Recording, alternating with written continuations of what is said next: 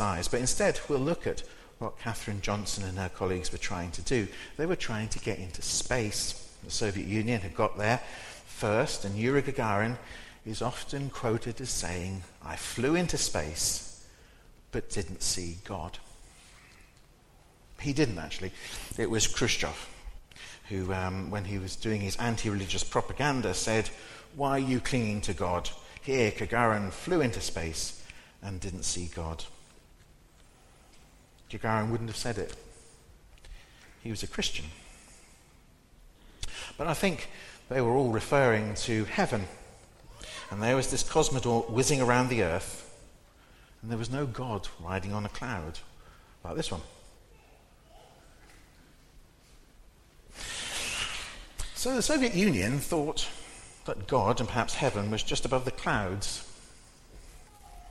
Where do you think heaven is? What's it like? And for that matter, what about hell?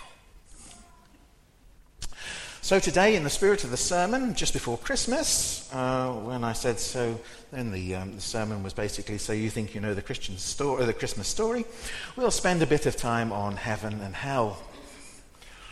So according to the Old and New Testament, we'll just have a couple of questions here. Where is heaven?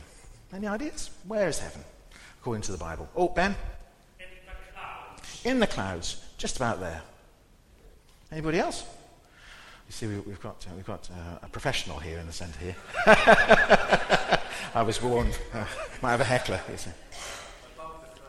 Above the firmament. Well, that's even better.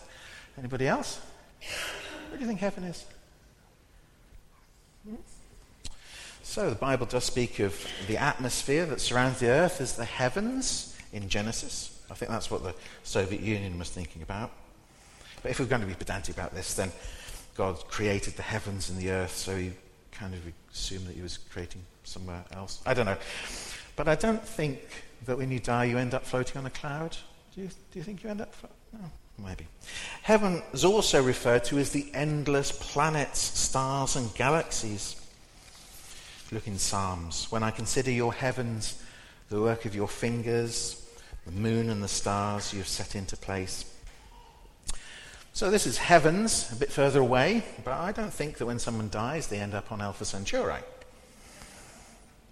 The word heaven can mean God's dwelling place. The Bible said, "The Lord has established his throne in heaven, and his kingdom rules over all." That's in Psalms. I think that's more like it, isn't it? God's kingdom ruling over all that heaven is. So, what's it like? What's heaven like? Any ideas? Peaceful. Yeah. Any others? No pain. No smoking. No smoke.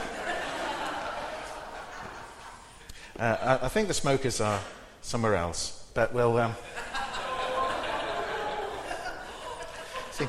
Some people might actually think that some of this is scripted, but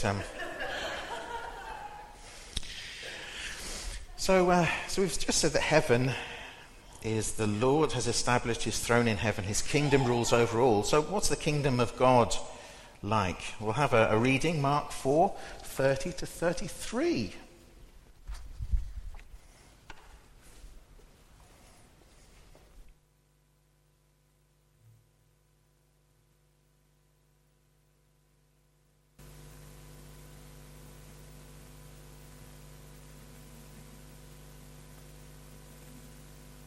What shall we say the kingdom of God is like, or what parable shall we use to describe it? It is like a mustard seed, which is the smallest of all the seeds on earth. Yet when planted, it grows and becomes the largest of all garden plants, with such big branches that the birds may perch in its shade. With many similar parables, Jesus spoke the word to them, as much as they could understand. Amen.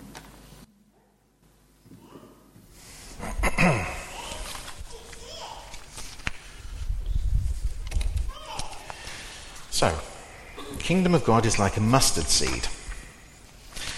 Well, I'm not sure about you, but I can understand the mustard seed growing into a large tree is a great parable of the growth of Christianity, but I'm not sure it helps with any thoughts about heaven. In John, Jesus says, "Don't let your hearts be troubled. You believe in God, believe also in me. My Father's house has many rooms. If that were not so, I would not have told you that I'm going to prepare a place for you. For if I go and prepare a place for you, I will come back and take you to be with me." Okay, so that seems more like a place which has rooms for everyone. And Jesus promises that I will come back and take you to be with me. That's the second coming. A bit about that in a minute. So, does heaven have gates?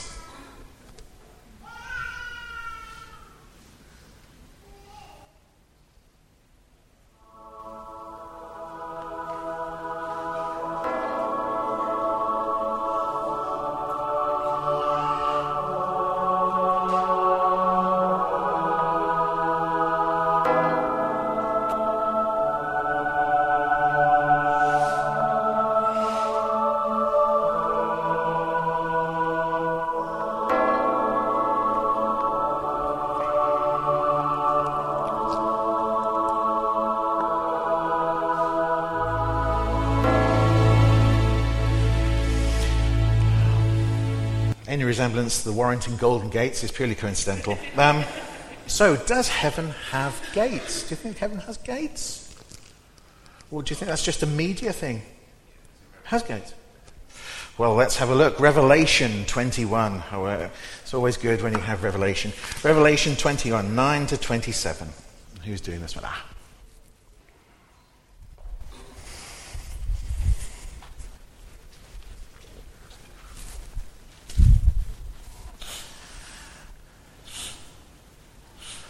Revelation 21, verses 9 to 27. The New Jerusalem, the bride of the Lamb.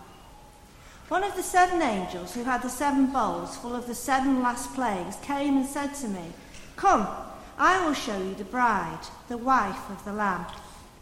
And he carried me away in the Spirit to a mountain great and high, and showed me the holy city, Jerusalem, coming down out of heaven from God. It shone with the glory of God, and its brilliance was like that of a very precious jewel, like a jasper, clear as crystal. It had a great high wall with 12 gates, and with 12 angels at the gates. On the gates were written the names of the 12 tribes of Israel. There were 3 gates on the east, 3 on the north, 3 on the south, and 3 on the west. The wall of the city had 12 foundations, and on them were the names of the 12 apostles of the Lamb. The angel who talked with me had a measuring rod of gold to measure the city, its gates and its walls. The city was laid out like a square, as long as it was wide. He measured the city with the rod and found it to be 12,000 stadia in length, and as wide and high as it is long. The angel measured the wall using human measurement, and it was 144 cubits thick.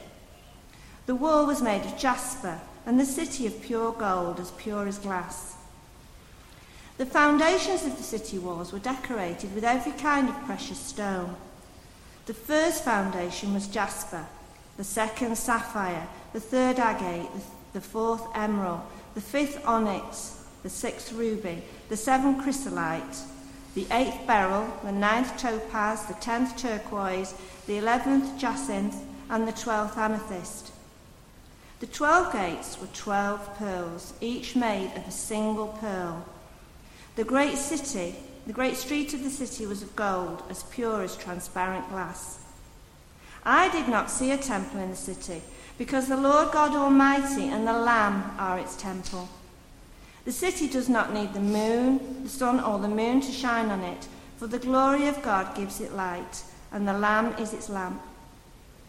The nations will walk by its light, and the kings of the earth will bring their splendor into it. On no day will its gates ever be shut, for there will be no night there. The glory and honor of the nations will be brought into it. Nothing impure will ever enter it, nor will anyone who does not what is shameful or deceitful, but only those whose names are written in the Lamb's Book of Life.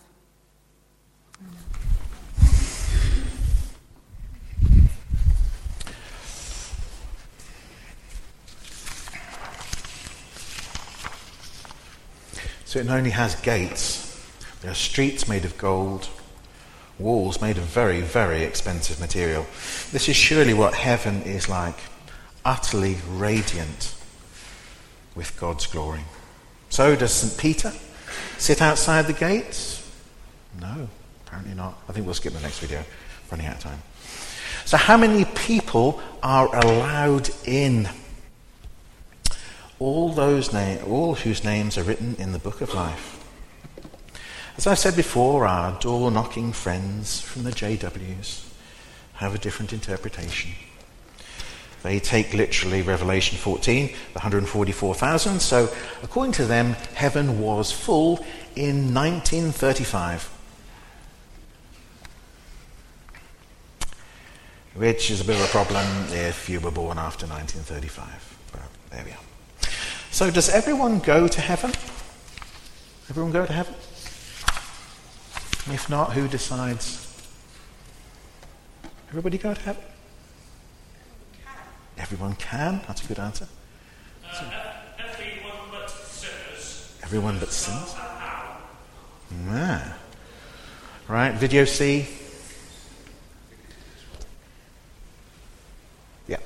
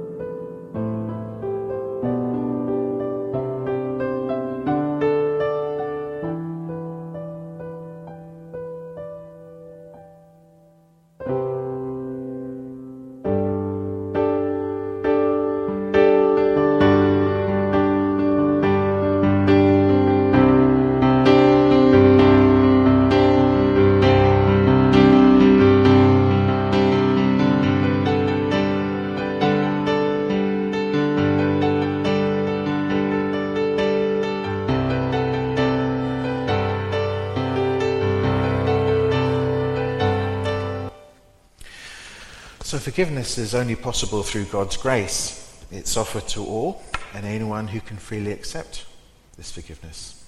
In actively choosing God through faith and in a life of following Jesus' teachings. Now some people believe that the soul immediately goes to heaven. Some people believe that souls lie kind of asleep until the second coming. If you look at Corinthians, you can see that. Some people believe that people go to heaven or hell immediately. But Judgment Day, at the end of history, on this day, all the dead throughout human history will be resurrected and will possess some sort of physical body. So we've talked about heaven and hell. So where's hell then?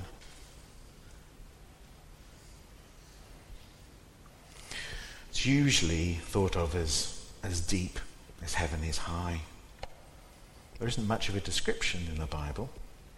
So, how many times does the word hell, that's from the Greek Tartarus, appear in the Old Testament? No cheating from the professionals here. So how many mentions of the word hell in the Old Testament? What do you reckon? Thousands. None. None.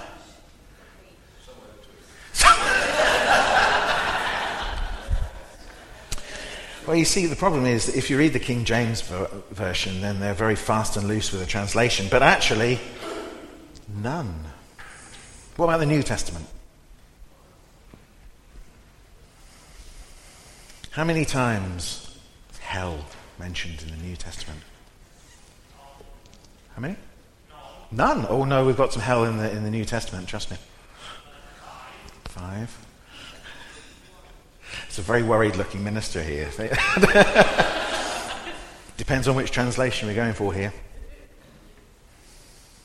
1. Just once. Now, we've already sung a song that we don't normally sing, and we're going to have a reading now, which is quite special. Elaine thinks it's particularly special. I emailed her and said, "Do you read Greek?" And she said, "Yeah, I do." I said, "Great." So our next reading is going to be in Greek, okay? But I will give you the English translation in a second. So, Elaine, it's your big moment here.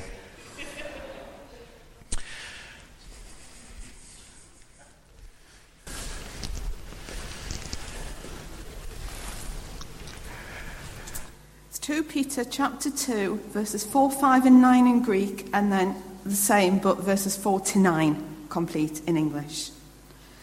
Ega hotheos angelon homote santon ukaphesato, alaserais hofu tatarosas paradoken es Chrisin terumenus, kai archaiu cosmu ukaphesato, ala ogdawon noe de kaiozunes keruka ephulaxen, cataclysmo cosmo asabon apaxas.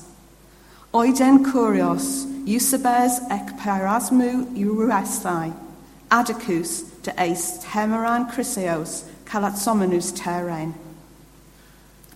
For if God did not spare angels when they sinned, but sent them to hell, putting them in chains of darkness to be held for judgment, if he did not spare the ancient world when he brought the flood on its ungodly people, but protected Noah, a preacher of righteousness, and 7 others, if he condemned the cities of Sodom and Gomorrah by burning them to ashes, and made them an example of what is going to happen to the ungodly, and if he rescued Lot, a righteous man, who was distressed by the depraved conduct of the lawless, for that righteous man, living among them day after day, was tormented in his righteous soul by the lawless deeds he saw and heard. If this is so, then the Lord knows how to rescue the godly from trials, and to hold the unrighteous for punishment on the day of judgment. I think Elaine needs a...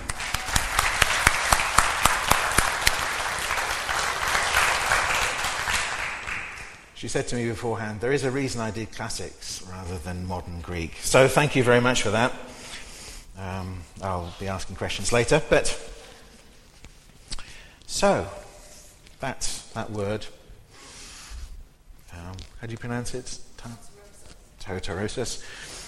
Is the only word that actually means hell. And they talk there in 2 Peter. It's about angels. So what's it like? What's hell like? We've only got one mention of it. Well, Derek's going to tell us about that in Mark 9, 42 to 49.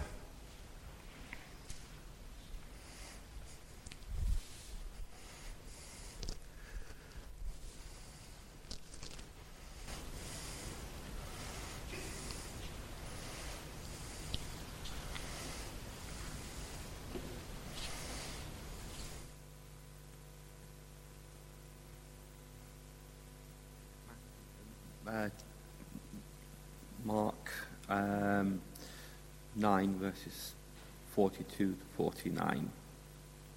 If anyone causes one of these little ones, those who believe in me, to stumble, it would be better for them if a large millstone were hung round their necks and they were thrown into the sea.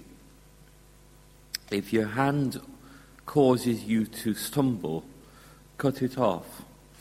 It is better for you to enter life maimed than with 2 hands to go into hell where the fire never goes out, And if your foot causes you to stumble, cut it off. It is better for you to enter life crippled than to have 2 feet and be thrown into hell. If your eye causes you to stumble, pluck it out. It is better for you to enter the kingdom of God with 1 eye than to have 2 eyes and be thrown into hell, where the worms that eat them do not die, and the fire is not quenched. Everyone will be salted with fire.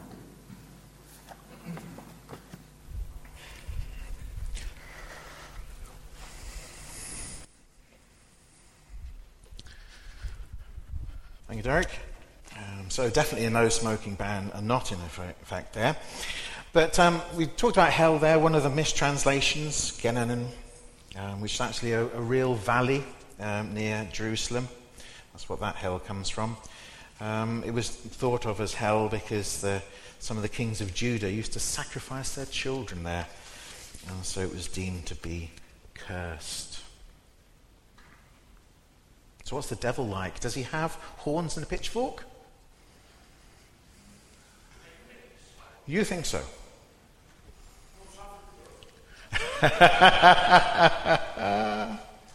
So the descriptions we have from the devil come from pagan gods. First 500 years or so of Christianity, nobody really thought much about what the devil was like, because the devil was just the opposite of Christianity. Everyone knew what that meant. Was the opposite of the pagan gods that missionaries encountered.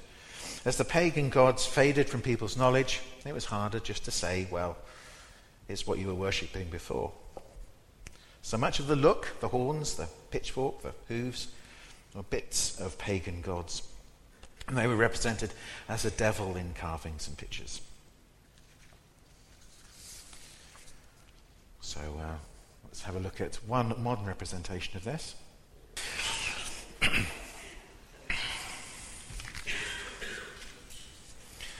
For me, the devil isn't a guy with horns. I think C.S. Lewis is a much more accurate description. Wormwood is a trainee devil who set the task of ensuring his human subject doesn't come to faith. I'll just show a short clip of this. This is from C.S. Lewis's Screwtape. And Wormwood, this trainee devil, is being taught by his supervisor how to distract people. Let me show you an incident from the past. What is this place? Have you never taken your patient to the British Museum? No. Ah, you should. It can be an invaluable tool if handled properly. Hours lost in reading, in viewing great displays of mankind without thinking for a moment about man, meaning the actual human being standing only a few feet away. But you'll see, with my patient reading on that bench, how it almost went pear-shaped for me. 20 years of work, very nearly lost, all because of one idle thought while visiting this museum. What idle thought? Listen. All these displays and artifacts, all these remnants of history, is this all we have to show for our lives? Ooh, uh-oh. Yes, and this from a sound atheist. The enemy, of course, was at his elbow in a moment, ready to nurture that thought, to lead the patient to considering disgusting ideas like the mortality of man and the possibility of eternity. If I had lost my head and begun to attempt a defense by argument, I should have been undone, but I was not such a fool. I struck instantly at the part of the man which I had best under my control and suggested it was just about time he had some lunch. A bacon sandwich. The enemy presumably made the counter-suggestion. You know how one can never quite overhear what he says to them. That line of thought, is this all we have to show for our lives? At least I think that must have been his line, for I said to the patient, quite.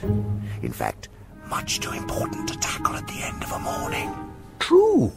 Much better to come back after lunch and go into it with a fresh mind. Of course. Right. There's a lovely cafe just around the corner. Once he was in the streets, the battle was won. I showed him a newsboy shouting the midday paper and a number 73 bus going past, and before he reached the bottom of the steps, I had got into him an unalterable conviction that whatever odd ideas might come into a man's head when he was shut up in a museum with his readings, a healthy dose of real life... Meaning the bus and the newsboy? Precisely, was enough to show him how all that sort of thing just couldn't be true. He knew he'd had a narrow escape, and in later years he was fond of talking about it. He is now safe in our Father's house. Excellent. Oh, you begin to see the point. Thanks to processes which we set at work in them centuries... I think that's much more like it. So we'll end where we started. Is there anybody there? Yes. Ask, and it will be given to you. Seek, and you will find. Knock, and the door will be opened to you. For everyone who asks receives, the one who seeks finds, and the one who knocks, the door will be open. Amen. We'll have our prayers of intercession now.